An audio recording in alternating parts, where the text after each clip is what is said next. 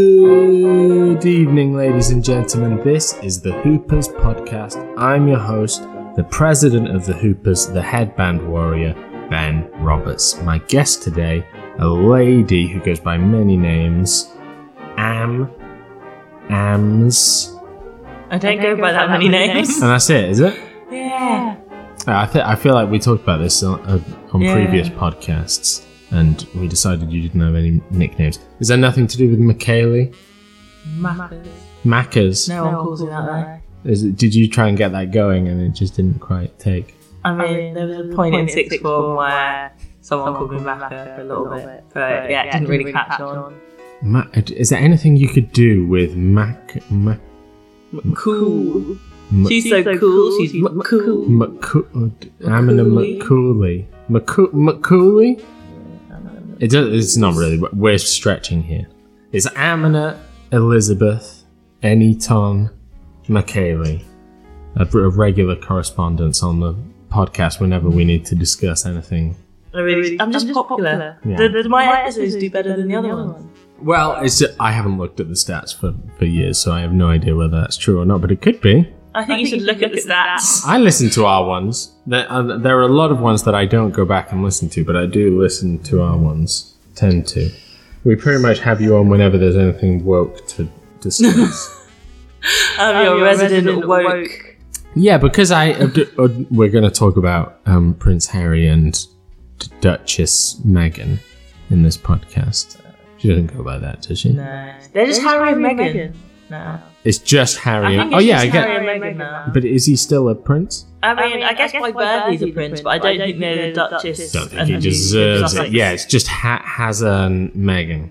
So, I think their titles. Oh my god, we should have fact checked. I think we already don't know a single thing about them. We do. Harry's 38 years old. Yeah, that's a good start. That's our fact. But I was going to say, I wanted to do a Harry and Meghan podcast, and someone suggested, I can't remember who, someone tweeted in or messaged me and said you should do a Harry and Meghan podcast. So I've been kind of shopping around to see if anyone was willing to stick up for Harry and Meghan, and the answer was a resounding no. What? I don't mean to jump into it straight away because we should have some chit-chat to start with so that we make the listeners feel at ease. So maybe we'll come back to the chit-chat in a second, but tide seems to have turned since the Oprah interview came out, and everyone was quite pro Harry and Meghan. I think it's just the Queen dying. I think that's why people are saying no. They swung it against them. Yeah. Okay. And they can't help that someone they can't help she died. Maybe they could have. Maybe she didn't need all that stress. Oh god. Yeah, she was old. Well, you're named after her. Of course. Yeah, I am actually. I forgot about your middle name. Yeah. What amount of fondness did you feel for the Queen? Do you feel for the royal family? I'm interested in them because I'm interested in history and the history of the royal family. Right. I did quite like the Queen. I didn't really like a lot of the reaction when she died. Why? But I just felt some people were being very melodramatic online. Okay, interesting. And she's an old woman, just let her rest in peace. Yeah. I didn't really...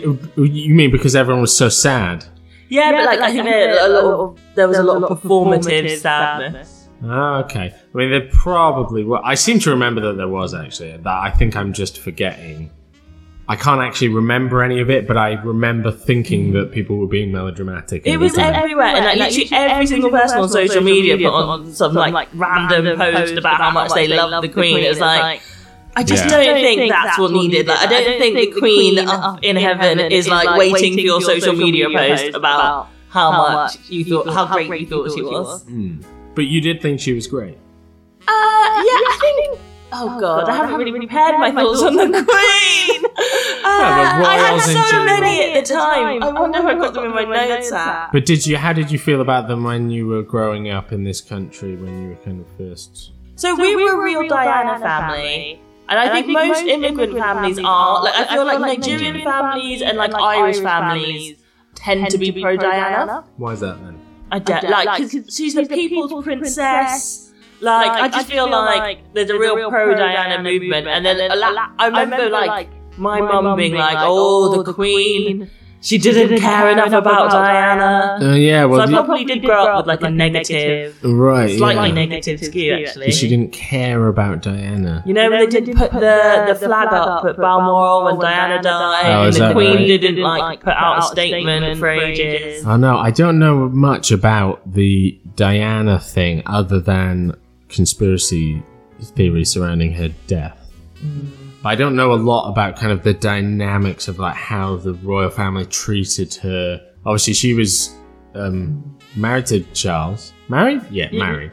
Yes. I knew they had the children, but yeah. Princess Diana. I didn't realise. I only found out the other day, maybe through the Harry and Meghan documentary, actually, that Diana was like 19 when she married Charles or something young. like that. I can't remember her actual age, but she was really young. That's amazing. Yeah, and he was like in his 30s. Quite a big age gap. And without knowing too much, but I kind of have the general idea that she conducted herself with grace, and you don't hear a lot of people speaking ill of Diana. No one speaks ill of Diana. So that tells me that she must have been a pretty good woman to be able to handle all that stress and media glare at 19. Yeah. I think she was. I feel like we need a disclaimer up top that we don't have the facts. We don't have any facts. Because when we're like, I think she was 19. I mean, Harry might not even be 38. I might have read, because I realised... kidding me? That's your first fact. You've got. But I realise now that the thing I was like looking at that said he was 38 might have like he might have had a birthday since that was written. If you know what I mean. I'll check it right now. I don't know when his birthday is. If his birthday's in like January, February, December, then that might be out of date. But what's the how old is Meg? I have in my head that Meghan's maybe like 40s. I don't know. But disclaimer for the podcast. This isn't about the facts of exactly everything about Harry and Meghan and the royal family. This is more about the general feelings towards them. Yes. I'll tell you what, Prince Harry, 38. Yes! We've got one fact. There we go. Born on the 15th of September, so that's 3 days after me, but in a totally different year, so not that interesting. And then what? Meghan Markle. I would guess she's 42, 41. Wow. So a little bit older. Yeah, that's fine. Anyway, that's fine. It was this day and age. Wow. Well, no, I mean it's less common in this day and age, isn't it? It was probably way more common back in the day. No, like having a woman older than the man. I suppose when the woman's older. Yeah. When the woman's older, I think it's just always been uncommon. Yeah, you're probably right. Yeah. It's actually a point towards Harry and Meghan that they're role modelling a relationship where the woman doesn't have to be like the younger, naive one. My woman is older. Yeah, your woman is older. See, without Harry and Meghan, would you be with Layla? Would you think it's okay to date an older woman? I'm not sure. Yeah, of course. But I did have maybe not with older, but I remember thinking in school, I was always really worried about showing an interest in any girls that weren't in my year. If they were in the year above, I think that's fine. And then 2 years above is like they might as well be 60. But I thought you could be like they're too old and cool. Like if you're in year 10, you can't get with someone in like low No, 6. yeah, that is what I meant. They're too old and cool. Yeah. Like they're in a completely different world. But I always remember girls in the year below. I was always worried about people making fun of me for liking girls in the year below. I think that's a good thing because I think there were some guys who went for girls in the year below as like easy targets. Like not cool guys in your year can go for a girl in the year below and then they think he's cool. Whereas you had the good sense to be like, I'm not gonna prey on girl who's not old enough to know that I'm not cool. But you get quite a lot of. I remember not quite a lot, but I remember a couple of cases where guys were dating girls who were like significantly younger. Yeah, maybe like 4 or 5 years. And in your teenage years, that's illegal. A lot. Yeah. Literally illegal. But bad. I can't get on board with that. I mean, seeing as we're speaking of the royals as well, Prince Andrew likes them young. Likes them young. Yeah. apparently. That's just I was just trying to connect it back to the royals, but I had nowhere to go beyond that. Yeah, is that he's been single for ages, is he? I don't actually know. I seem to remember because I watched that BBC interview, that really awkward one, and I remember him saying that he spent a lot of that time single, so he was like going out partying, and so the press, his version of events was that the press portrayed that as him being like a playboy. But if he was going out partying and getting with loads of I guess he was a playboy. Yeah. But by the way, it's conjecture on the podcast. I know someone who knows someone who has been on nights out with Prince Harry, and apparently he's a proper what's a word for like top nigger? He likes having the ladies around, and he doesn't necessarily treat them all with reverence. Like when was this? I don't know. Because if he was like a 24-year-old prince with loads of money, I feel like most boys would do that. Yeah, I'd imagine he's not like that these days. Yeah, I like to think that that's not how I'd act if I was a prince. But if I had grown up a prince, you probably would have a completely different sense of myself. So. And plus, when you go to the club, there's probably loads of girls hovering around you, so you would just like be like, okay. What are these clubs that the royals are in, though? Mickey. What's that? That's that club in central London that in like 2010, where the royals would go. What? And then what? So why didn't we go? I did go, but I went once after it was like not that cool anymore. It was just Prince Andrew in the corner. This is the prince I came for. He's probably still there. Now, Prince Andrew, do you think there's a way back? Would Prince Andrew ever... Could he be redeemed? Well, you don't have to really be redeemed, because we're not asking a lot of him, are we? But could he... I guess he still has to stand and... Or is it pretty much his job is just to go to the funerals and... Yeah, I guess as a royal, you don't really do anything anyway, so being cancelled is not really a big deal. But that's what the documentary's about. About who? You know, the media. The media's a really big deal for the royals. Harry likes to put out. Okay, so you watched the Oprah interview, right? Yeah. Okay, and what did you think of that? I really liked it. I mean, I watched it at the time, but at the time I was like, this was a good interview. This was interesting. Good, and they came across as good? Yeah, I think so. Okay, that's interesting. Because I think my first point, I guess we'll start with the Oprah interview, even though I can't really remember anything about it. But my initial point that I want to put to you, and it's not really fair because I'm just giving you my perspective and there's nothing you can really answer about it, but I find with Meghan in particular, I just have a gut reaction which repels me, which makes me hate her. And it is like it's a gut, visceral reaction to her. But do you think that has been put in you by the media over several years? Because I think a lot of people do have a gut dislike of her, but I don't think there's anything specific they point to. It's like, oh, I just don't like it. It's like, well, you've had loads of newspapers and like tweets and all these things telling you how awful she is, so maybe you've just like internalised that. It's possible. I don't read any rags at all, really. So it's hard for me to imagine, you know, I'm not reading these articles where it says like, oh, can you believe she's walking down the road on the wrong side of the road or something.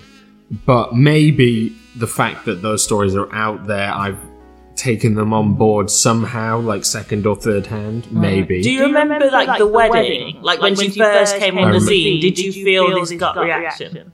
No, I remember they did an announcement of their engagement, and I thought something was a bit off, but I think I wanted to like her, and I could see how, if she is being a genuine person who's just kind of shy and nice, then that's good. So I think I wanted to see the good in her.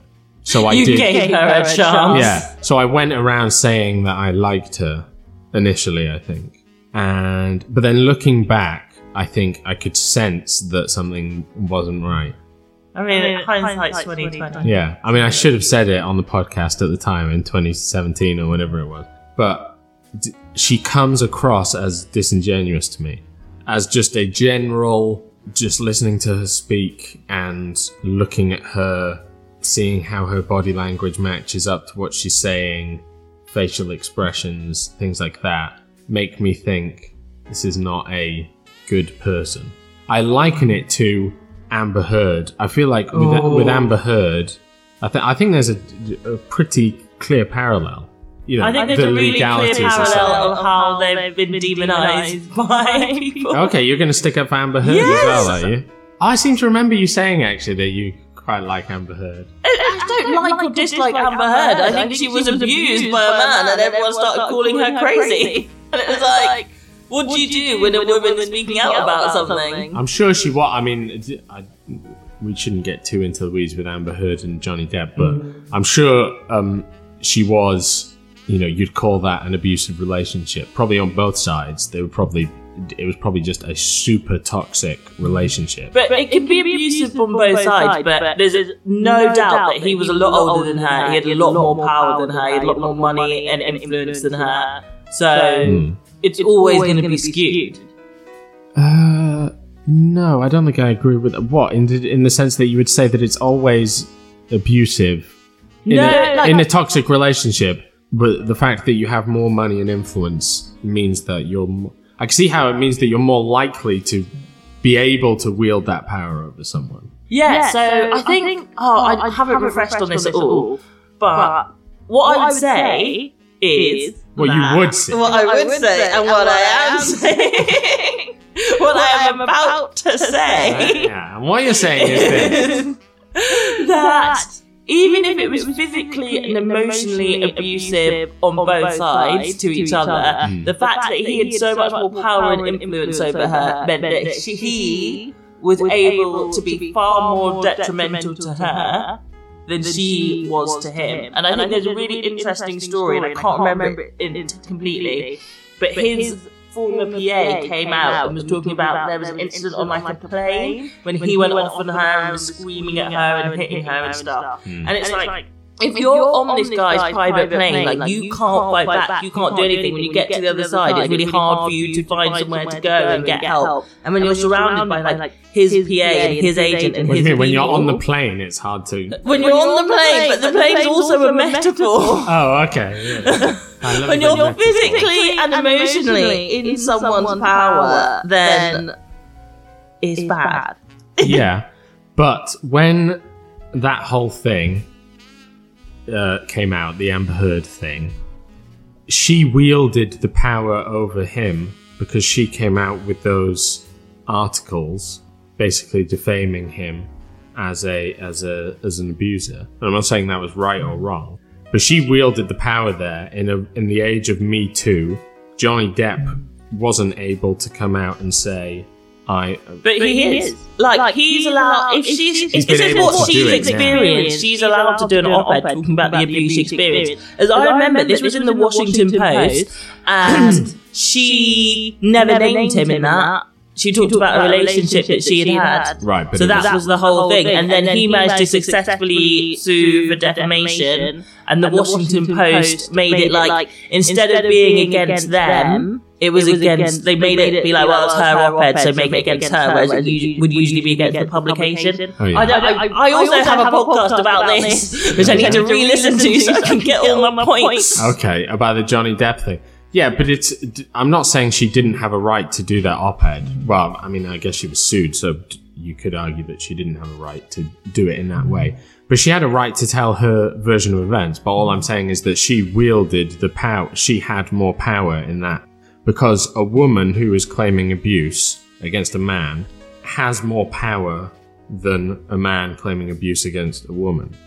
I mean, I'll edit this part out, but...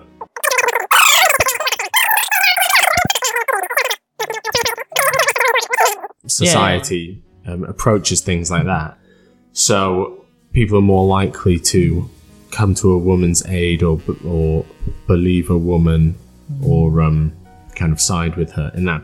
But obviously Johnny Depp managed to get things back on track. But I think, to get back to my original point that I was making 15 minutes ago, that it's similar to that in that people watched the trial and found her disingenuous, and that's how the tide turned. I don't think the tide turned because of Johnny Depp's brilliant lawyers, although his lawyer was much better than Amber Heard's lawyer.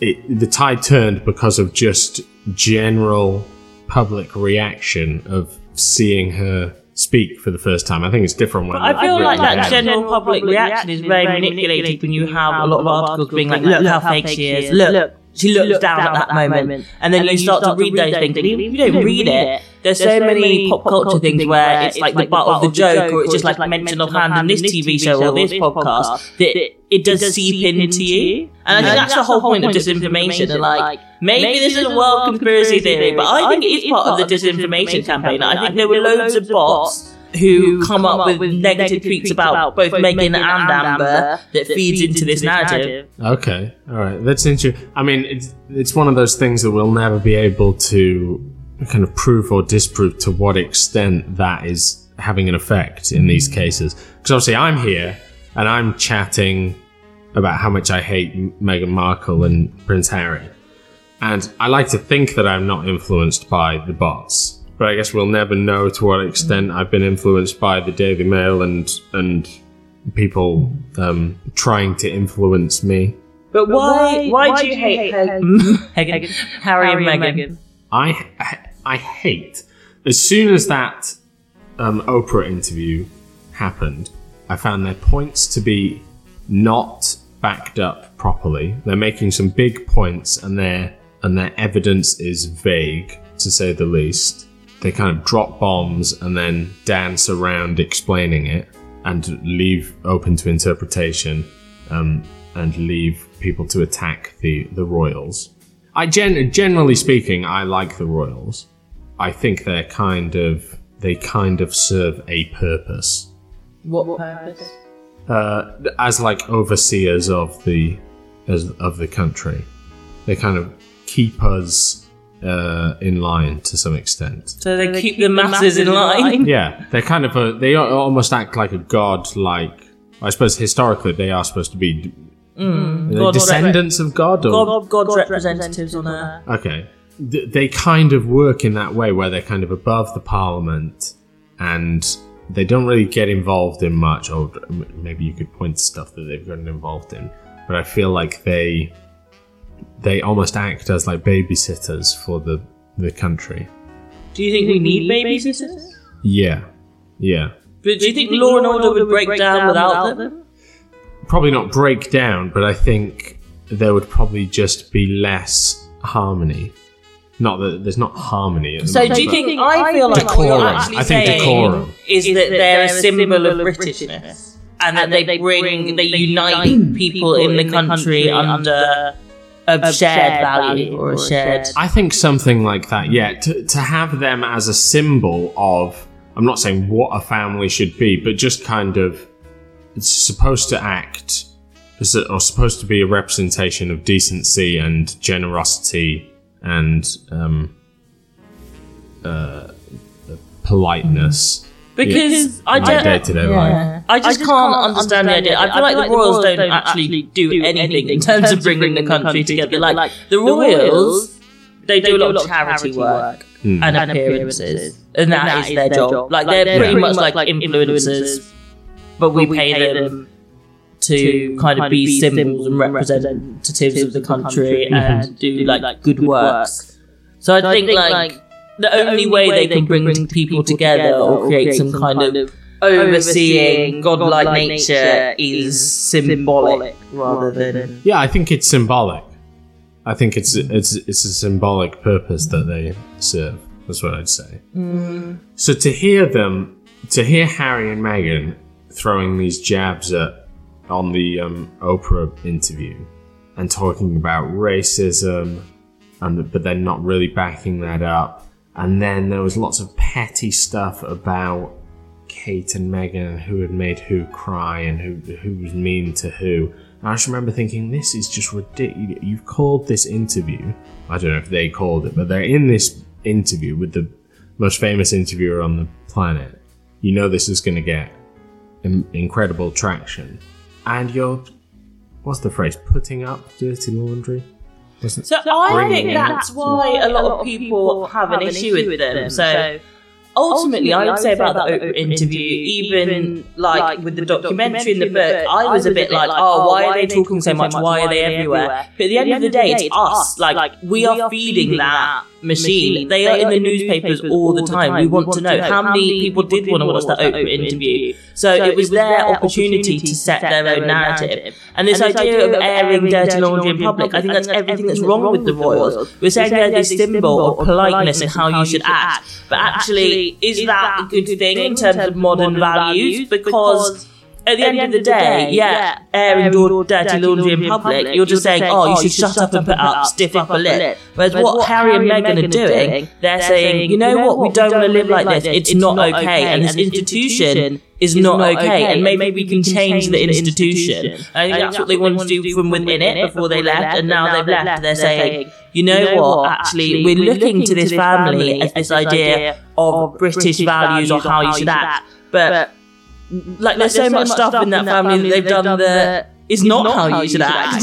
How did they want to change it from within it? So, what's their vision for the royal family? I think their vision was that Meghan would sort of be some fresh blood, obviously appeal like to diversity within Britain, be able to do lots of work with the Commonwealth. And I think like one of Harry's main charities is taking on some of Diana's work in terms of like AIDS charities and working like Africa with like landmines. So I think they wanted to really like push that. I think Harry obviously wanted to do a lot of stuff with male suicide and male mental health. So they wanted to like speak more to sort of mental health and stuff. Meghan did a lot of stuff with Grenfell and like diverse communities and helping out with the mosque and the cookbook. So I think they wanted to sort of modernise the royal family and show that it could be slightly more emotional and like have work for this like range of causes that might be a bit closer to a bigger range of Britons. Right, but didn't they they were allowed to do that?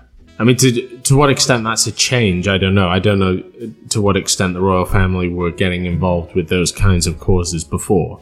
But let's say that they weren't, and then they did that, and then so what's wrong with that? No, I'm just saying I think that's the direction they wanted to go in, but they weren't being, well, their narrative is that they weren't being allowed to go and like be the representatives they wanted to be, and actually a lot of the time they were thrown under the bus. But where weren't they allowed? So there's a story that Harry had in his book, and it was something about wildlife conservation in Africa, and he really wanted to do some work on that, and then William was like, no, that's my charity. So I think they all have their own separate charities or causes that they're the face of, and I think they do need to get permission because there's only a set amount of money. So I think Charles or someone controls the budget and who can do what. So there's also a story about Harry wanting to do this like charity Olympics game, and then Charles was like, oh, there wasn't enough money or something. I think he actually ended up doing it in the end. But I feel like there is, you do sort of have to choose your causes and like apply for how much you can give them, and then that makes it's sense. part of like also the schedule and the tour schedule, stuff like that. Yeah. So I think there is an amount of control. But that's not quite what you said at the start. Was that they had a vision of how they wanted to be royals. I think they weren't able to. They weren't allowed to. I think ultimately it was untenable. So again, from what I understand from their side, is that the royals are always in the media, and a lot of the time their press people sort of fight against each other to push each other under the bus. So there's like a long tradition of, if there's a negative story coming out about Charles will say, well, Harry did this, to try and say, okay, kill the negative story about me and run this story about Harry instead. And I think their story is very much like the media turned against Meghan, and from inside the palace, people kept feeding negative stories about Meghan to protect themselves. I understand that that's what the documentary is saying. That's what Prince Harry and Meghan. Is. I find that very hard to believe, that no matter how dysfunctional a family is, the idea that Charles is putting out hit pieces on Harry, his son, because Charles doesn't want to. I mean, the hit pieces on Charles would be what? This is stuff about So, like, for Camilla example, doesn't. the William cheating rumours. Yeah. Apparently, a lot of stories about Meghan were fed to try and suppress that in the press. And I actually think that is possible. So, one of the critiques I have of Harry in particular is that I don't think he understands the way the media works. So, he's like, why are they writing all these mean things about me? And it's like, because sometimes people are mean. And you just need to, like, pick your things battles. Get the most. And you need to pick your battles. And I think sometimes he's trying to, like, fight all these things about Harry and Meghan, where it's like, actually concentrate on the racism in the big ones if you want to, like, kill that. The things about, like, the nail varnish and stuff, just let it go, or, like, who made who cry. But as a press officer, and because we'll keep this in, I don't like my job.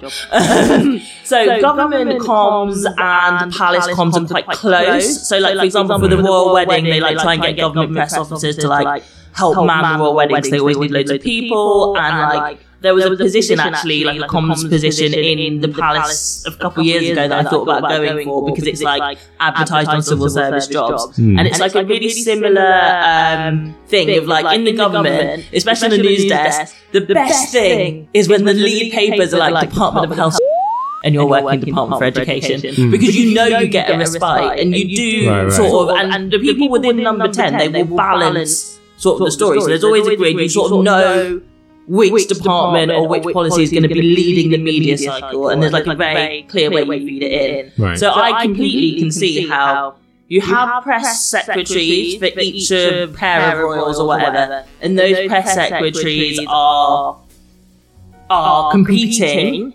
Right. But not in a malicious way. And I think the problem is Harry doesn't really understand how media works, so he thinks it's more malicious. I don't think it's Charles calling up the editor of the Daily Mail saying, well, Harry got a D in art GCSE. I bet he did. I think it's more like you have a conversation with a journalist or an editor, and you say, you know, bad food's coming out, you just sort of try and finagle it, and it's a bit more like. So what have they do? Give me an example of one of these stories that was fed to the press, and, like, a negative story. I told you I don't have the facts. Okay. But I'm going to try and what kind of thing would it be? Oh god. Because I watched the documentary, and the kind of stuff they're saying, they're splicing together things, and they're saying, like, and then before you know it, negative articles are leaked to the press, and then they put up these, like, headlines, But then I'm pausing it and looking at the headlines. Some of the headlines are just like, Meghan's wearing a dress today. I'm like, that's not a leak. That's just that's people profiting off Meghan's misery or whatever. There's people piling on Meghan because they want either they want to attract negativity, or they just want to feed off people's negative perceptions of her. But that's very different to a leak. And I feel like they're conflating the two. And they're making it just kind of one big puff of smoke, so that everything's so vague, and I don't trust what they're identifying as leaks to being leaks. I'm sure just some of the stuff might have been leaked from the palace. Is there a version of events that they're not leaking stories? Yeah, I think so. Because I remember in the documentary, how much of the documentary have you seen? I know. I might have seen that bit. What? I remember there was a bit where Harry and there was a story in the press about that Will had been bullying Meghan inside the palace, and then the palace put out a joint statement from Harry and Will saying, this is nonsense, the speculation's got to stop. And Harry was furious because he said he didn't sign his name to that statement. Have you got that far? I didn't see that bit, but go on. Well, my point is, who leaked the story about Meghan being bullied by Will? I don't know. I would imagine that would come from, if not Meghan or Harry, then someone from their team, right? Maybe, if it is a leak at all. Yeah, or it could just be bullshit article. It could be bullshit article, but then how is Harry differentiating between bullshit articles and leaks? And that's what I think. That's why I'm like, I don't think Harry understands how the media works. And I do think he is conflating, like, really minor, like, she's wearing a dress with, like, bigger issues. So I'm not saying, I don't think Harry's very clever. But I get that impression as well. I get the impression that Harry's not that clever, but what I defend in terms of Harry and Meghan is their ultimate right to say what they want, do what they want, and break from the royal family. And I don't think them airing dirty laundry or just saying their experiences is a bad thing. Like, to be honest, I think I'm coming from the point of view is like, anywhere in life, if you do something bad to me and then I speak about it, you can't be like, oh no, why did you paint me in a bad light? It's like, well, you shouldn't have done the bad thing. Right, yeah, no, I agree with that. What I think about that is, that's fine if I did something to Harry and then he went out and talked about it. I wouldn't have reason to say, hey, you can't say that. But I didn't do anything to Harry. The royals apparently did something to Harry, and he's gone and spoke about it. The royals haven't said anything in return. And I, as a, somewhat of a what do you call it? Impartial witness to proceedings, I'm coming to the opinion that he's airing things that don't need to be aired. I mean, this is stuff that if this happened to me and my family, I wouldn't make a Facebook status about it. But I think the difference is that the royal family aren't just a family, they're a business. So I think that's why he's airing some of this stuff. But he's saying he doesn't want to be in the royal family anymore. Yeah. So why does he need to be a part of this business? He doesn't need a business. No, but like, I guess there's a whole other side to it, which is like, why are they still airing it? Because one, they want to get across their point of view. I don't think it's necessarily helping them. They've done it. How many interviews do they need to get their point of view across? Well, originally they just did the Oprah interview. It's just now that they've got the book out. Yeah, originally Oprah interview, I thought that was a bit silly, but fine. Then the documentary I thought was so over the top, such an attack on Harry's own family. I thought it was so classless. The entire thing. But I feel like you're putting on some family values that aren't there. Like Harry talked about how once, I think Charles was 5 years old, his mother never hugged him. When Charles told him Diana died, he didn't give him a hug or a kiss. Like, he just told him, and then the next day it was business as usual. I think there's a very different relationships within that family. But that is apparent. A third party has said that is wrong, and that Charles did hug him as soon as that news came. But Harry describes that as, or what is it? Harry describes that as Charles putting a hand on his leg and telling him that. Some would describe that as a warming, fatherly gesture. I feel like Harry is seeing everything through the lens of being a victim and being under attack and feeling like the world's against him. Particularly, obviously, his father's had this affair with his now wife behind Harry's mother's back. So that's fine. And I guess he still has resentment about that. I didn't mean to say, and that's fine. Obviously, that's not fine. You shouldn't have affairs behind your wife's back. But I mean, that's fine to hold resentment about something like that. But I don't trust Harry to be seeing things through a clear lens. No, I don't. I don't trust the royals. I don't think anyone is purely. But the royals aren't telling us anything. I know, because that is the royal way. That's how they handle media. Yeah. Well, I think it's working. I think that's the correct way. I think that's how people should handle things like this. I think Harry's been classless. I think Meghan has stoked the fire. I used to think that it was all Meghan's fault because I kind of had this idea in my head of, he was fine and everyone liked Harry. So I believed this narrative about Meghan coming in and kind of changing him and poisoning his mind and stuff. But the more interviews I see from Harry, I think this is very much a Harry problem. Yeah. That Harry is, I think, because of what happened to Diana and the paparazzi and that adversarial relationship that Diana had with the paparazzi and the royal family itself, Harry has recreated that same fight, tried to impose his mother onto his now wife in an attempt to redo the situation and try and save his mother from the paparazzi. I think what comes across in the documentary and in the book from the 3 excerpts I've read of the book is that he has some weird love thing with his mother. I'm not saying it's weird to love your mother. I'm saying it's the way he loves her is weird, or the way I think he's just got trauma. Like, he was, like 7 or something when she died? I think there's just deep trauma there. And I think you're right, he is painting himself as a victim, and I think he feels like a victim. And I think a lot of what he's actually trying to say isn't about his relationship with the royals. I think a lot of it is about his relationship with the media, and he is trying to do this again with his wife. I'm not saying that it's like healthy, but I can understand why. If since you were born, people were constantly writing media stories with you, and you always had paparazzi following you, and people were making up lies about you in the media, or reporting true things in the media, and you don't know how they found it out. Then your mother dies because she's literally being chased by media.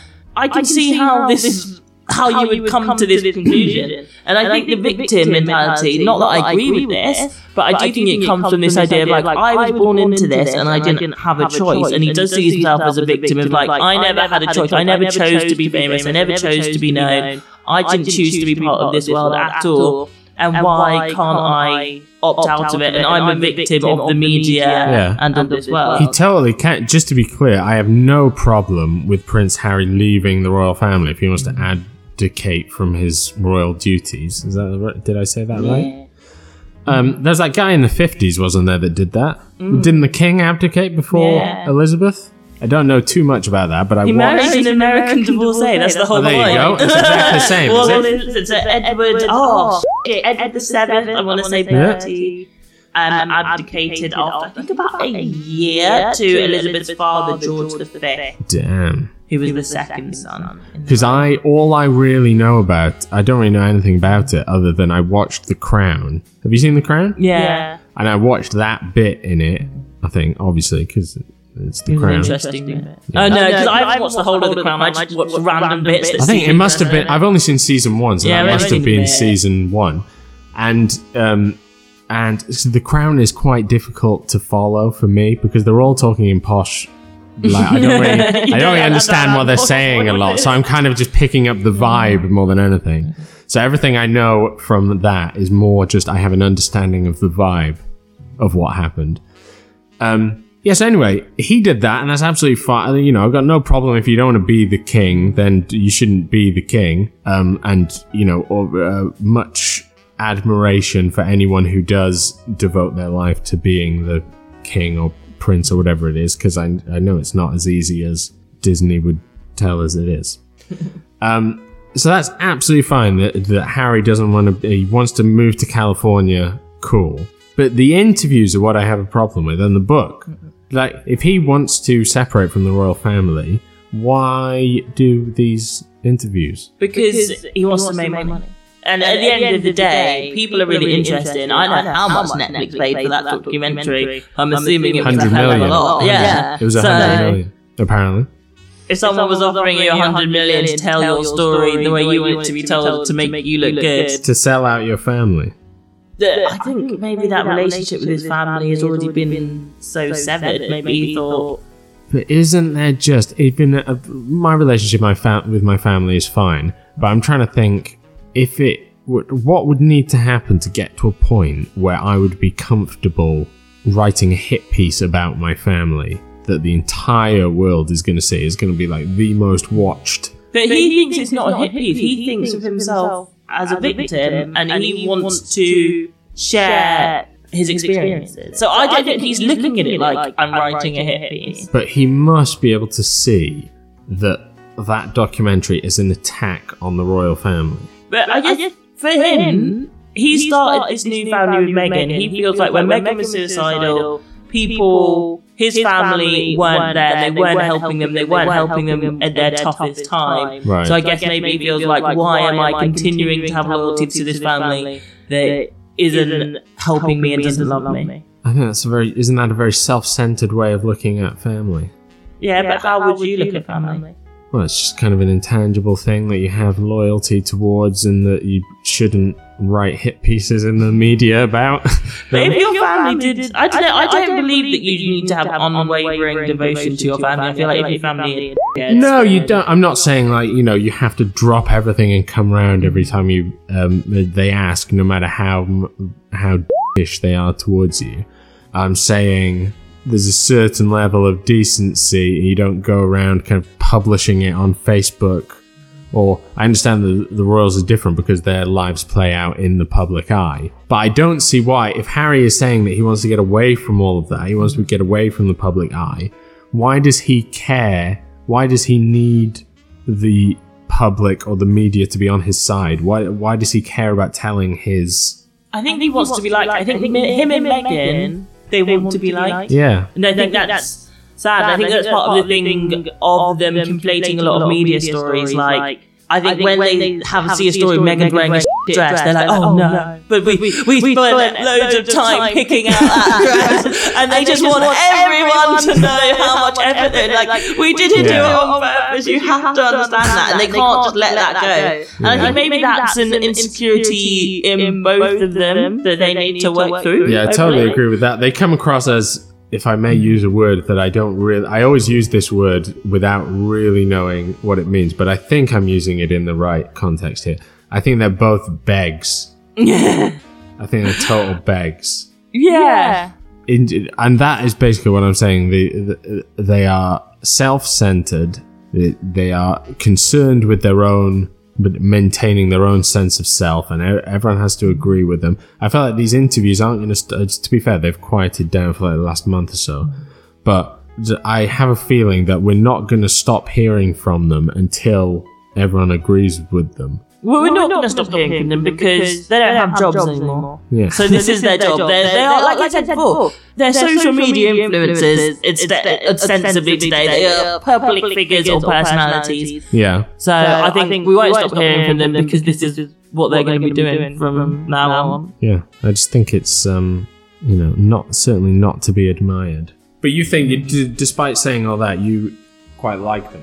Yeah, I think I understand where they're coming from, and I think everyone's self-centered. And I don't think, you're saying that they are, but Harry, what have Will and Kate done to make me think they're so generous and self-serving and completely different to Harry and Meghan, that they're not thinking about their own image and how they come across? Well, because they haven't done an interview slandering Harry and Meghan, even though they have themselves been slandered by those two in the documentary. And I'd imagine in the book, isn't there something in the book about Will assaulting him or something? Yeah, but it's quite minor. Yeah, it's a bunch of nonsense. Yeah, so that's what makes me think. I don't necessarily think Will and Kate I have no idea whether they're amazing human beings or not. They used to live right by my house in Wales. So they're kind of neighbours of mine. My mum got a saw... personal connection. You haven't declared this vested interest. My mum saw Kate in Waitrose once. My mum saw someone and she said, "Oh, that coat is so nice. I'll just keep looking." And then she turned around and it was Kate Middleton.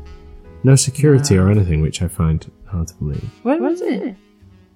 2012, wasn't it? Okay. So that was around the time they got married. Yeah, just after they got married, they moved to Wales for some privacy. And I don't know enough. I don't follow enough of Daily Mail and to know whether they achieved privacy or not. But I don't remember much furore about Kate and Will post marriage. No. I tend to think they kind of kept to themselves, and obviously there was a furore about the baby because the baby is going to be a king one day. But that's the thing with Harry and Meghan. It feels like because it was so much furore about Meghan post marriage. I think that's how it's got to this point. But how didn't they? What do you think created that furore? I don't know because why is it different from Kate? I don't know why the media sort of picked up and ran with Meghan, because there's like constant articles about what she was doing. No, because she was American and because she was mixed race, that it was more interesting. There was more of an ongoing narrative to follow. But once Kate was married, it was a bit like, okay. Yeah, and obviously I've seen those. The documentary does that contrast of like, this is what the paper said about Kate and this is what they said about Meghan, and it's basically the same thing they've done, but one article saying that Kate's amazing and one saying that Meghan's and so that is weird why that has happened.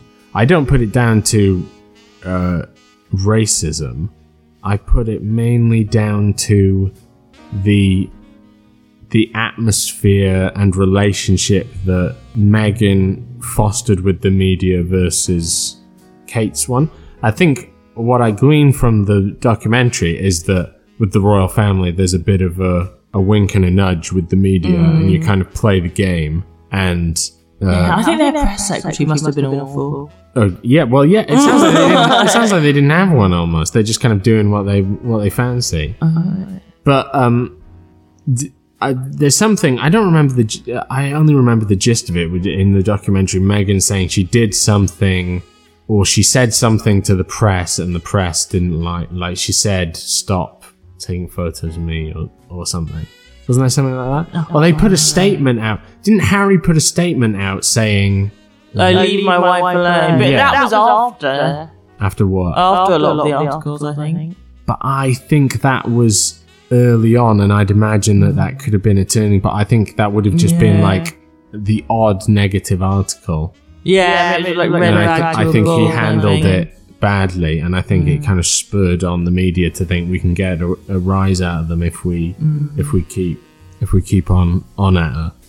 What do you think of the racism claims that they're making?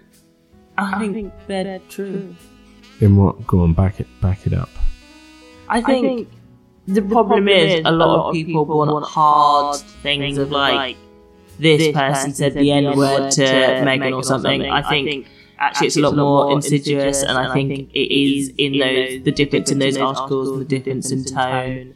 I think that everything in terms of the racism has been stated, and if you want to deny that, then I'm not here to necessarily argue any differently with you. With the tone, I feel like obviously there is a difference in tone, like I said, between the Kate articles and the what's her name? Meghan articles.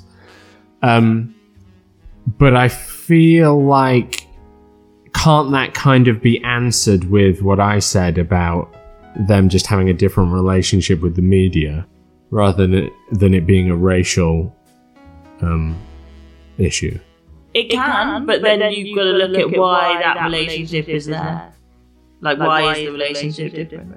The documentary kind of made it seem to me they almost told the story of how Meghan kind of fell out with the media, and it didn't seem to have anything to do with racism that bit to me. It was kind of a thing about how Meghan wasn't interacting with them or wasn't waving at them, and then she was told to do this, and then Harry put that statement out, and then that's kind of when that seemed to me kind of how the tubes got tied there. But I think things can be working on more than one level. Mm-hmm. I just think, how would we ever, if we're saying that racism is almost like a dark cloud looming over the media portrayal. I think it's just another, I think it's a social context as part of how the media views it. So I don't think it's like a dark cloud, I think it's part of the context in which they're operating in. Is that just kind of, are we just kind of guessing? No, because I think there's loads. I think lots of stuff has come out that most people would be aware of, like the picture of Archie as a monkey or whatever, and the Straight Out Compton articles and all that stuff. Like, I feel like there's loads of things that people point to in terms of this was racist or this isn't racist. I think ultimately there is another context in the fact that she is mixed race and she was treated differently. So I think in anything, in like any industry, you could say that, okay, but we can't point to anything concrete here, but you see it time and time again where you get treated differently if you're a black woman to a white woman and you don't get the same opportunities. So we can say, people can argue that whether it's racism or not, but my point of view is that ultimately we can't ignore what's in front of us. Right, okay. You can listen to my podcast with Adam that I did about the monkey. Yeah. He came on and talked about that. I think I listened to it at the time. It was a big hot button topic at the time, but everyone seems to have completely forgotten about it a week later. At the time, it was like, we're really going to hit the views with this one. And now, no, I don't even remember that bloke's name that did that. But yeah, so what do you think about the thing? The only thing I can remember them saying about the royal family's racism is that someone made a comment about wondering what skin tone the baby would have. Was there anything else? I said that the royal family was racist. I think it's the media portrayal of Meghan was skewed by race. Right, so it's just the media. Well, as far as I'm aware, apart from that, I don't think anything's ever said that the royal family. Well, they said in the Oprah interview that someone within the royal family, fairly high up, made this comment. Yeah, I'm saying apart from that comment. Right. So it's just that. Yeah. So what do you think about that comment? Could that have been not racist, or is it racist? I mean, what do you think is racist? Well, obviously, we weren't there. But I could imagine a conversation where that isn't a racist comment, where you're just musing about how dark a baby's going to be when they are two, or dark or light a baby is going to be when there are two different races having a baby. And do you think there's ever... So you think that could be said with no negative connotation over having a darker baby? Yeah. A lighter baby? Yeah. And as it was told, there wasn't anything in it that made me think that it had to be a negative. There wasn't anything negative in it, in the telling, other than Meghan is saying it as if it is a negative thing. But I think that's how a lot of people from ethnic backgrounds would look at it as a negative thing, and a lot of white people wouldn't. Because I think ultimately, in that kind of context, when you're surrounded by white people, you're the only black person in that family, and they're like, how dark's the baby going to be? I think you do take that negatively, and you do take it some kind of way, because it's like, oh, are you saying that you don't want the baby to be dark? But they didn't say that. But it's implied. I don't think it's implied. Why is that implied? Isn't that just... Or why is that important to you? Why would you bring it up? This is musing on... But why would you muse that? Well, because there's two different races having a baby. It could be the darkest baby that was ever born into the royal family, and that would then become a kind of a symbol for a new beckoning in of a new era to the royal family. If there was a visible... So you think they were saying that because they were hoping for the darkest baby ever born? They were probably musing. They were probably musing about how dark the baby would be. I'm imagining. Okay, it could be as negative as... But I think the point is that a lot of people from ethnic minorities would take that musing as a negative thing. Regardless of what the intention was of the person who said it, why would you say it? Why is that an appropriate thing to muse on? Is it appropriate or inappropriate? I mean, it's slightly kind of clumsy in this day and age to say something like that, probably. I think it would be clumsy in any day and age. I'd imagine in a lot of interracial relationships, of which I'm not a connoisseur, but I'm imagining that they have conversations about how dark or light the children are going to be. So maybe this royal said it in a particular clumsy way, or there was no lead in, and he just whoever it was just came in and says, "So, what do you think about how dark the baby's going to be?" or something. But so maybe that's just kind of being socially clumsy. But also, I do think the intention is what matters. I don't think the intention is always. I think a lot of things are racist, and the person doesn't mean the person is intentionally trying to be racist, but that's what they said it is. Because ultimately, racism is like a social construct, or ultimately there's this false distinction between race and separating people into different races, which is not actually based on biology. And a lot of racism is about making or perpetuating this distinction with the overarching tone that white or lighter is better than darker. And I think with the historical context of that family, I think there's no way that musing could have come across to someone who is an ethnic minority as not racist. Because the history of the royal family. Yeah, because the history of race in general as well. I'm letting what you've said settle into my brain. Would you? So Adam and Grace, they had a baby. Would you have said to Adam, just started musing to Grace, "Oh, how dark do you think the baby's going to be?" No, but I could see how that would come up in conversation. And I think if it come up in conversation without the parents instigating that conversation, I would have said, like, if one of our friends had said that, I would have been like, yeah, that's racist. That it would be inherently racist to talk about it. Yeah. Alright, that's interesting. Who do you think it was that said it? So I really thought it was Prince Philip, but didn't they come out that it was that lady in waiting or something? It feels like a very Prince Philip I think everyone just assumed it was Prince Philip. Yeah, so Prince Philip. Yeah. But who was it? They said, there was some article that said it was like a lady in waiting, like to the Queen. I don't know what that is. Hussey woman. Oh, okay, that name rings a bell. Yeah. No one knows who she is. Lady in waiting is what, just one of her maids? Yeah, he like attends on her. No, alright, so that's fair. You think that's proper, was a racist thing to say. But obviously, we're only hearing Meghan just kind of say that. So we don't know what the build-up was. But I guess Meghan took it like that. So that is what it is. But saying that in the interview is an attack on the royal family, isn't it? I think if it was said and you wanted to air it, then... Especially when you're being vague about who said it. I think it's more of an attack to say, this person said this. I think it's less of an attack to be like, a comment like this was made and it made me feel X way. And it's an example of how I've been feeling.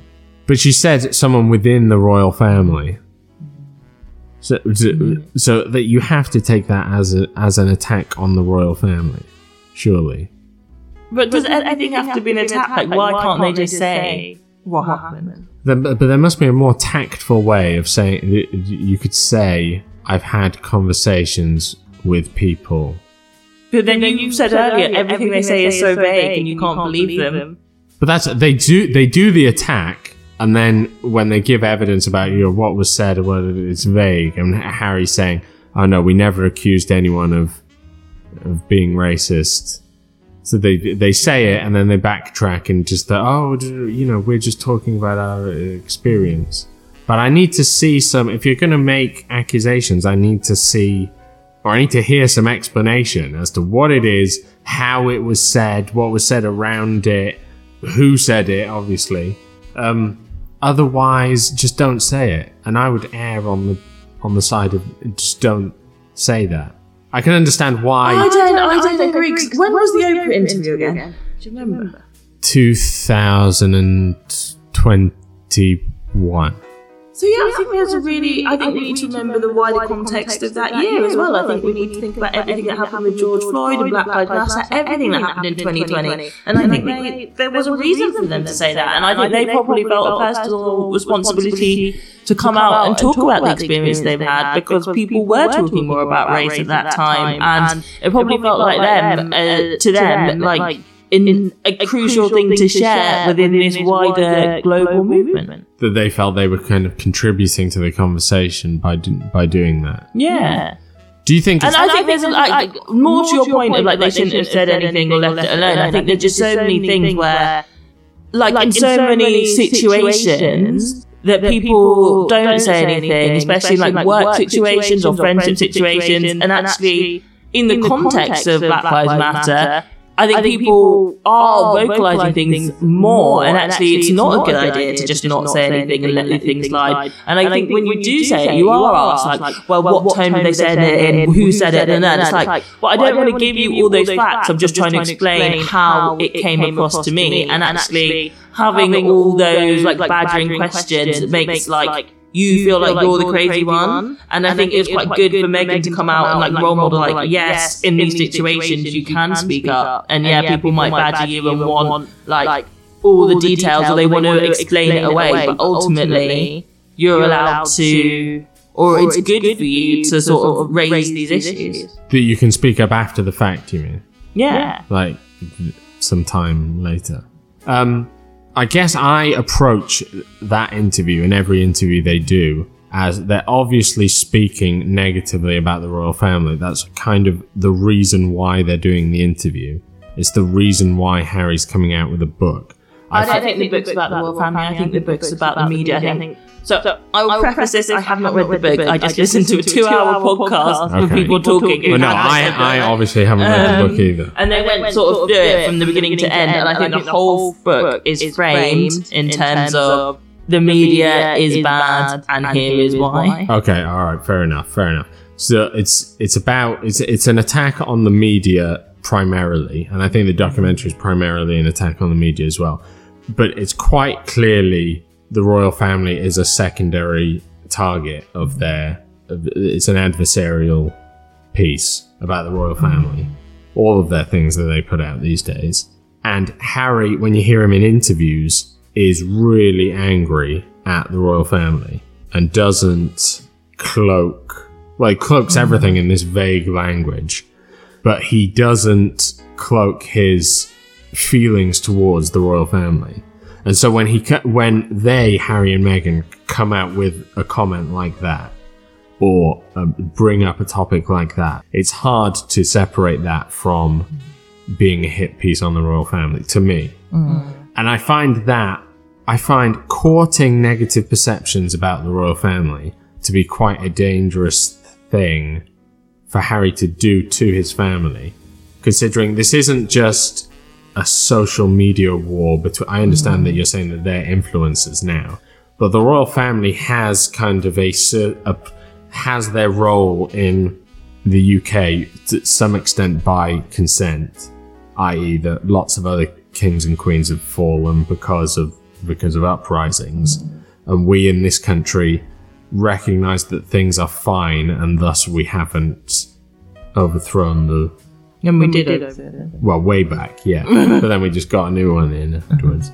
So I think it's a dangerous thing to court that kind of attention towards your own family, who are there to govern. And if I could just... But then one, they don't govern. Two, what is the danger?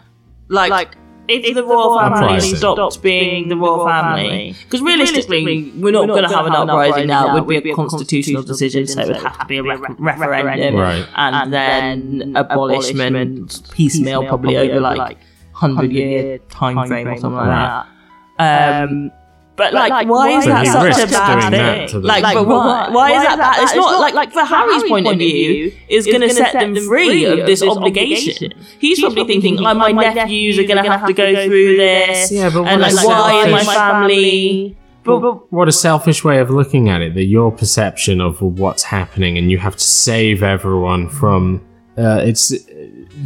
can't you just let other people make the decision for themselves? And that's why you should... I think stay quiet about these things rather than airing dirty laundry. Airing dirty laundry. That's why are you so against dirty laundry? Literally needs to be aired. You need to wash it and you need to air it. Dirty. Yeah, exactly. Because then wash it will be dirty. Yeah, wash it and then air it. Wash it and then air it. Okay, yeah, so you're airing clean laundry. No, sometimes you've worn a pair of jogging bottoms once. Okay, you're like, I'm just going to be at home. Can I do another air? Can you wear them again? And you kind of shake them out and you air them and then you put them on. Oh, I've never done that.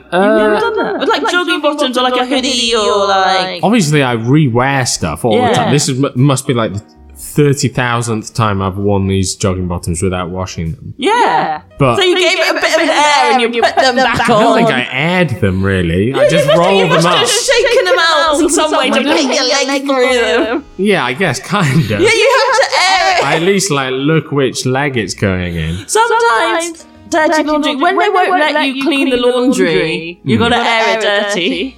Because otherwise it'll never be aired. Do you think it's better just let laundry fester in the corner? Well, I think this is a way to ensure that the laundry will remain dirty for longer. I think the road to redemption is now far murkier. You're getting lost down this laundry metaphor. But it's got to be harder. It's got to be harder to get the stains out, given what they've said and done.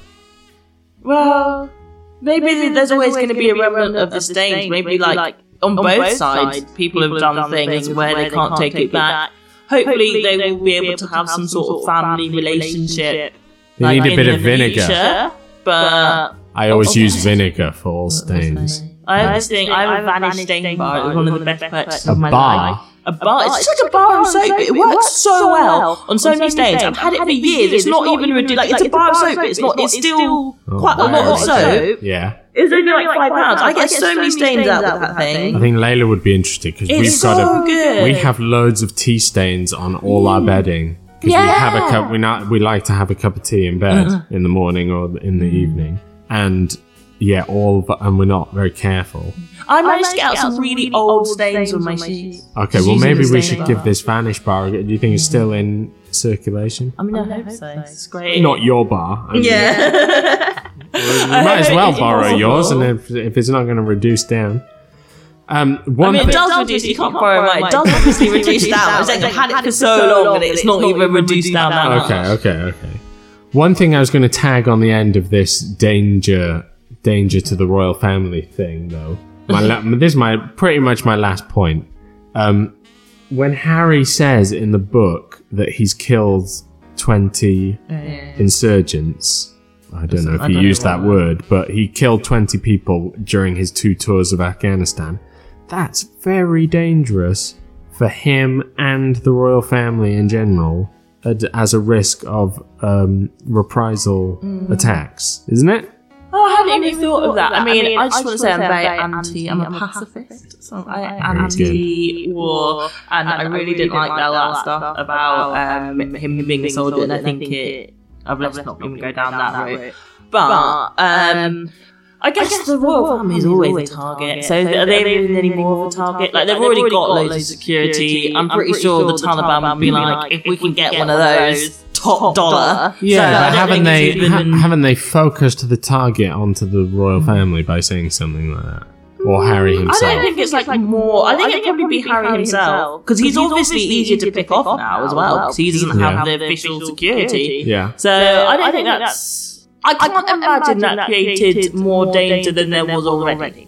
No, what I mean. I'd imagine that the focus would centre on the royal family in a way where previously the royal family was just we'll get them if we can kind of target, and now it'll be like what a statement it would be. I mean, obviously it would have been a statement before, but it's a statement that now aligns with a political message of theirs.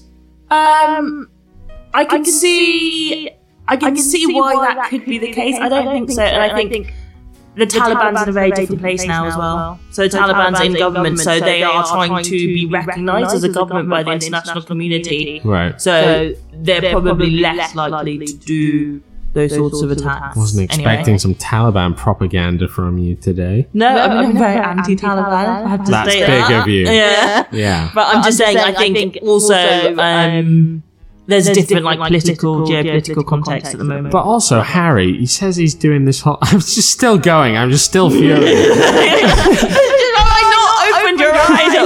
Harry says he's done all this moving to California and whatever to protect his family. That's what he keeps saying. I need to protect my family. I need to protect my wife. And he goes and says that. He's an idiot. He's such an idiot. He's not clever. He comes across so dumb to me. But that's also, you're saying the royal family is like a great thing and they're all these values and we should put them in danger. Harry was born into that family. He's not clever. Imagine if Harry had been first and he could just be king and we could all be following him. And it's like, the royal family. I'm not like anti-royals, actually. I'm not necessarily gunning for them to get rid of them. But I actually don't think they do that much for this country. I don't think we need them. And Like, if any idiot like Harry can be part of the royal family, surely that's a reason to get rid of them. Maybe, like, they're not cleverer than us. They're not better than us. They don't have any special thing that makes them a role model to the rest of society. Well, Harry certainly doesn't. Andrew definitely doesn't. Charles cheated on his wife. Remember, a bad thing. Yeah, like, they do so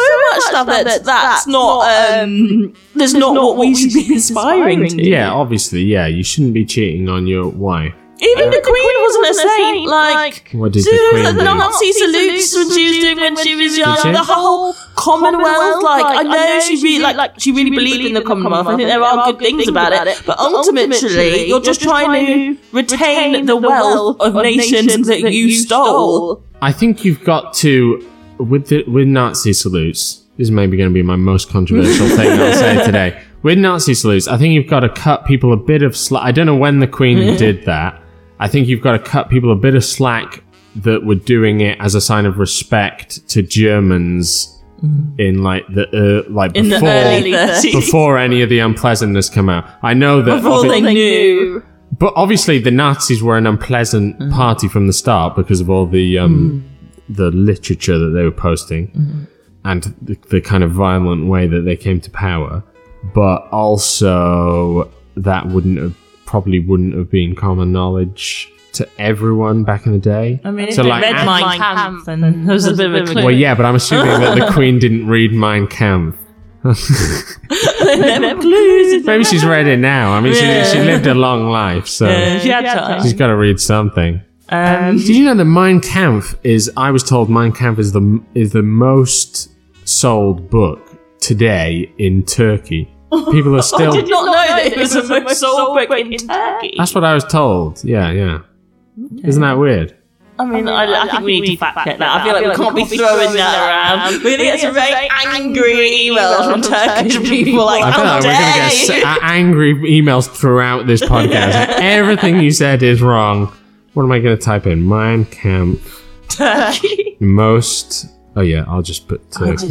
I'm sure it's Turkey. I was watching a documentary on Netflix called Hitler's Secret Sex Life, which is quite interesting. I'm not sure if I really trust all the stuff that they're saying, but they're basically saying that Hitler had problems with his genitalia from an early age, and that he was addicted to drugs.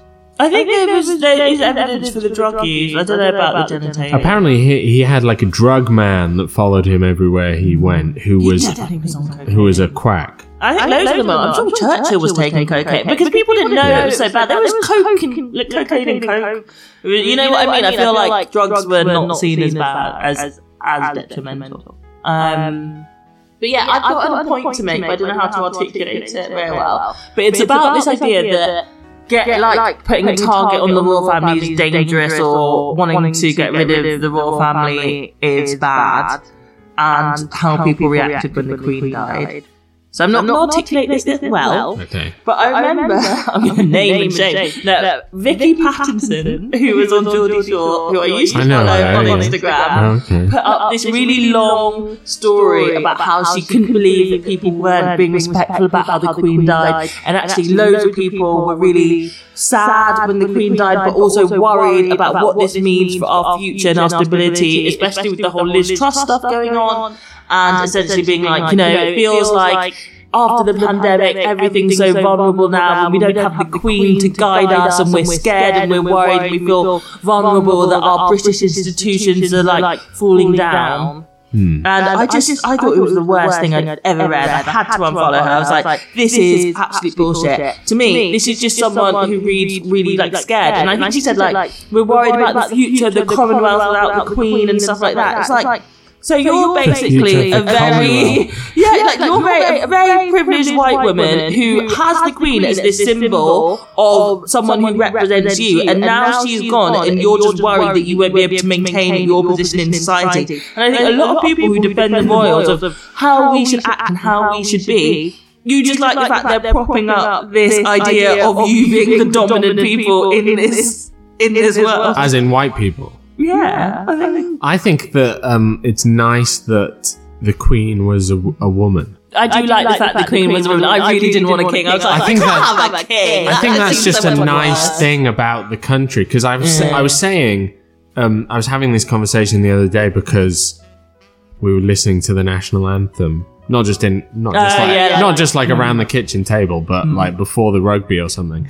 And I was saying, God Save the King just doesn't sound right. Whereas God Save the Queen, maybe this is going to sound a bit sexist of me, but I felt like God Save the Queen kind of had the connotation to me, as well as other connotations. It kind of had the connotation of like, we all need to band together to protect the Queen. Like, she rose to the throne as a really young woman, and we all kind of had to come together as a nation to protect her and support her.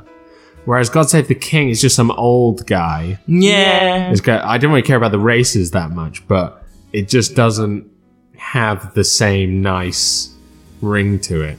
I agree. And it's just not a great... I mean, it's a fine anthem, but it's just... It's not the best. No, it's not the best. I still think Wales is the best. I always forget what it is. You told me quite a few times, I think. The Welsh one? Yeah. Do you watch the rugby? No. Do you watch any of the sports? No sports at all? No sports. You used to be a really athletic... Oh, I like to do sports. I don't like to What sports do you like to do? I like to go to the gym. That's not a sport. But no, as in, like, if someone invited me to like go play netball, I would find it very fun. Oh, yeah. We did rowing. That's a sport. Yeah, me and you did rowing together.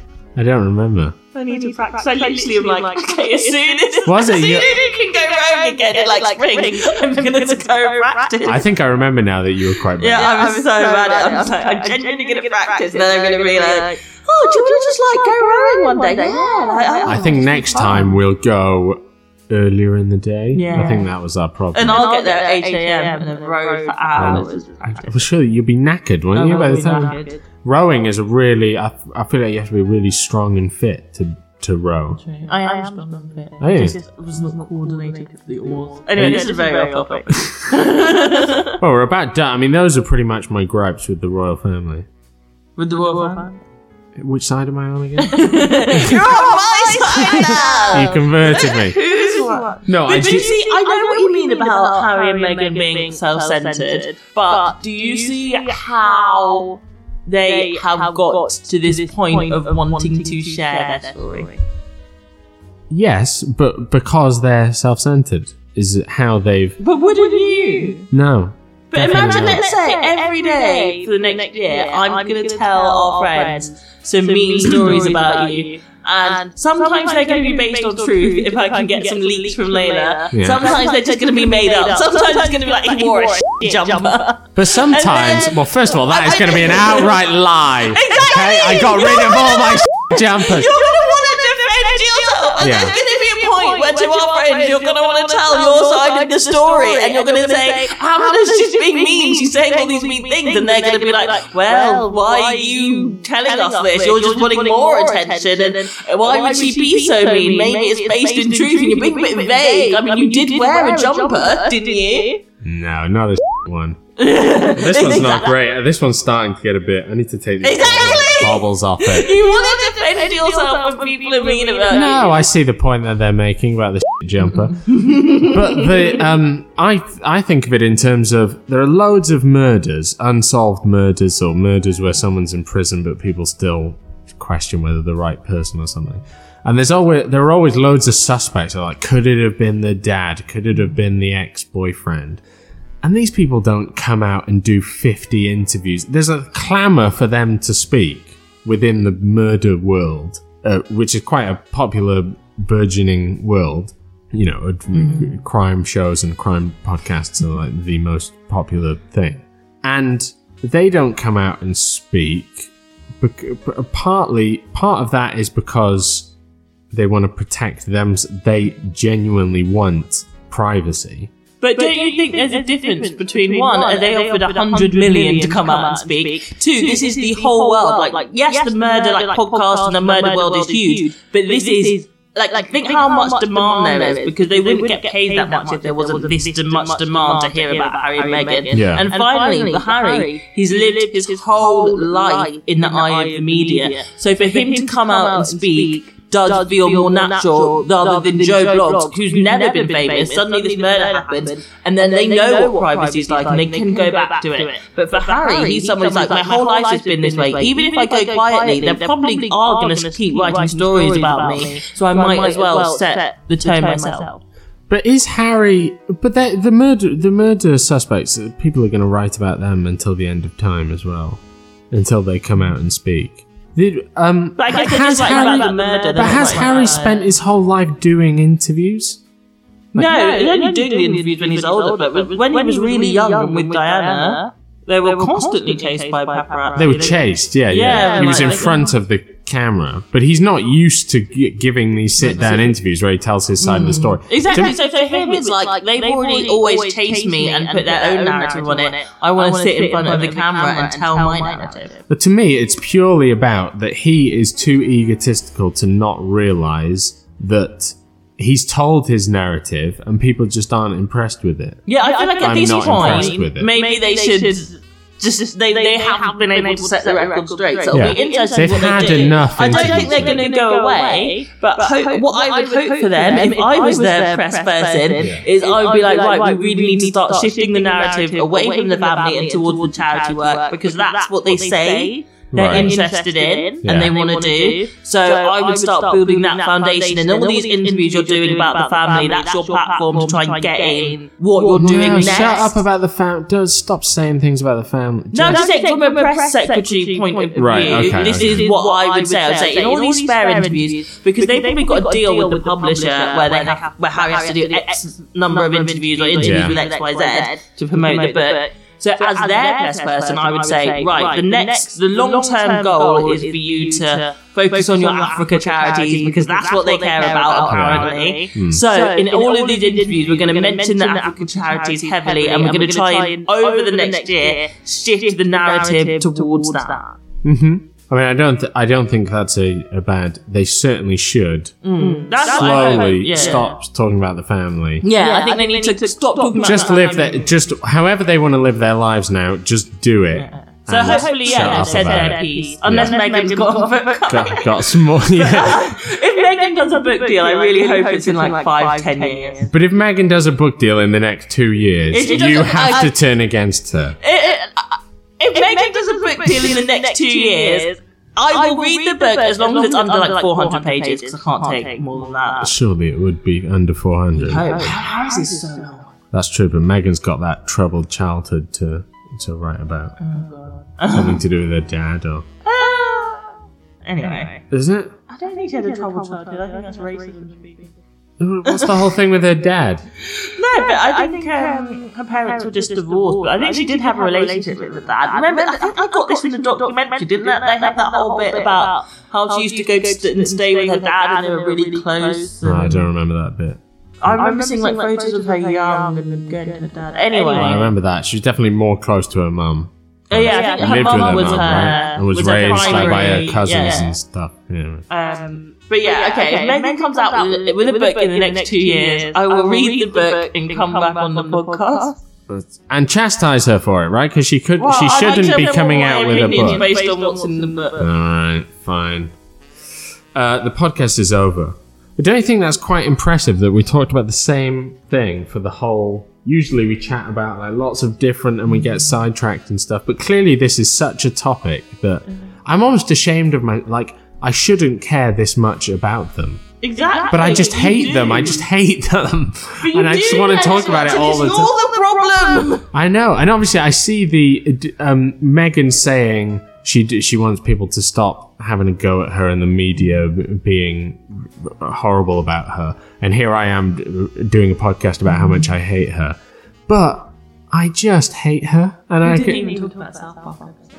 Oh yeah, well, I didn't actually think the South Park episode was good. No, it wasn't a good episode. But it seems to have done some... everyone's talking about it. Yeah, it wasn't a very good episode of South Park. They were better writers than that. Yeah, it was just kind of the obvious thing about doing loads of interviews when they want privacy. It's like, so... Yeah, that's such an obvious point. Like, obviously, we've all made that comment. But they should just, especially because of like South Park are going to keep doing episodes and stuff, they should just go away now from the public spotlight. Do their charity work. Stay in the California mountains or in Canada or wherever they are now. Yeah, they got 100 million now. That's what I would do, yeah. And plus this book, I don't know how much he's getting from the book. Definitely that.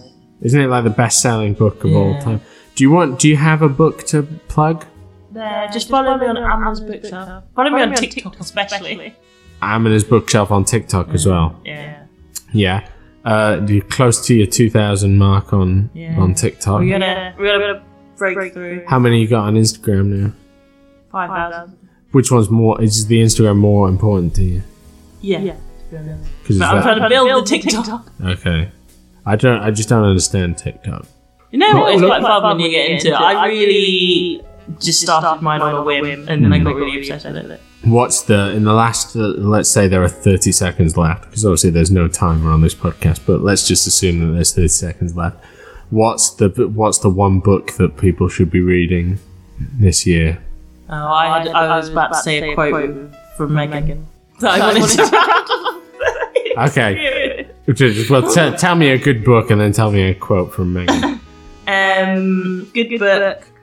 This is coming out this year. So if you go onto my blog, amazonsbookshelf.com, you can find a list of Black debut authors in 2023. That's got a range of books by Black authors that are coming out this year. In particular, I'm excited for Dazzling. It's being published by Headline. It's just come out at the end of February, and I'm about to start reading it. It's about two Nigerian girls, and it's sort of literary, magical realism. You seamlessly transitioned into your Instagram voice. How do you know that they're going to be good if they... I don't, but they're ones that I'm excited for. What makes you excited? I just did some research. About like how they were written and stuff? No, just about like what books were coming out, read the blurbs, so the blurbs get you excited? Yeah, and the publishers tend to be good publishers? Yeah. It's ones that I maybe I'll be wrong, but... Because I do always think, when I see your Instagrams and you say, I'm really excited about this debut author, I'm like, how can you be excited as a debut author? Because I look at them and research them, and then I'm like, I think this is going to be a good book. I think they've got something interesting to say. Right. Sometimes if they're doing something like a bit different or innovative within a genre. Are we going to have another book party? Yeah, I have to organise it. I've been saying that for like 2 years. Yeah, we're well up for it still. Because the only books I read are for your book parties. Yeah, we should have another one. I do have one that Layla's dad gave me for Christmas that I've started, and I do want to start reading that. What is it? I sent it to you, didn't I? It's James something? If it's by a man, I probably know. Classic man, eh? James Baldwin. Oh, James Baldwin, yeah. I read it. I want to read that. Apparently it's very good. Maybe we should all read it. Maybe that should be all read it together. Yeah, really good. Good idea. Layla's dad reckons that he's the best author of that style. Loads of people think that he's amazing. And I recently read a book by like a really famous author that everyone told me was amazing, and I thought it was amazing. Oh, there you go. Yeah. Sometimes I love when you think something's going to be amazing and it lives up to expectations. It feels real. It feels like you're all sharing something really special in the world when it's like critically acclaimed stuff. Anyway, the podcast's over now. But the final quote from Meghan. So what really strikes me about Meghan is when she said, "I expected a lot of media around me, and I didn't expect it to all..." I fudged it. Not what she said. Anyway, one small step for man. She said that she expected a lot of media, but she expected it to be fair. And I think that's the main thing about Meghan and Harry. I think a lot of the stories about them, I don't think it's necessarily fair when there are untrue things perpetrated by them, or people I just have a visceral hate of them, because that's nothing they can change. It's not really based on, you're not putting anything concrete of what they've done that's wrong. So ultimately, the reason I defend Harry and Meghan isn't because I think they're perfect people. I don't think they've handled everything right, and I don't think they're necessarily the smartest people. But I do think that a lot of things about them are really unfair, and we should try and understand where they're coming from. I think she's full of shit.